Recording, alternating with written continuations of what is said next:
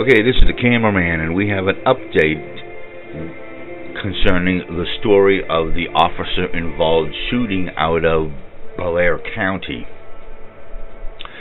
Following an in-depth investigation, 32-year-old Willis Truman Irvin Clark of East Freedom has been charged with possession with the intent to deliver a controlled substance,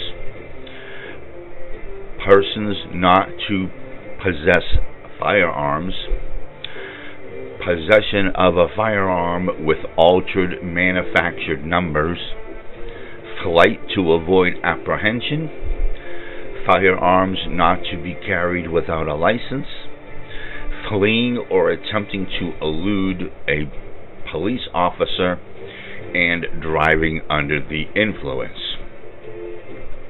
As you know, a Martinsburg officer was attempting to pull over a vehicle, and they fled, and then they finally caught up to him, which the officer claims that a gun was pulled on him, so he pulled his gun out and shot one of the suspects. It is unclear which of the suspects that was shot is the one charged.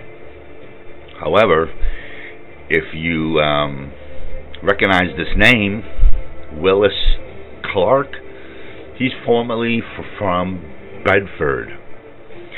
To all my longtime followers, his mother is Lisa Irvin.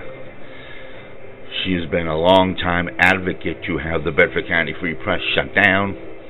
She has been involved in many drug investigations on Preston Street in the borough.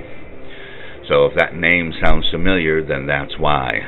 Willis Truman Irvin Clark. He is currently in the Blair County Jail on $500,000 bail. And this is your news update on the Martinsburg police officer involved shooting. This is the cameraman reporting.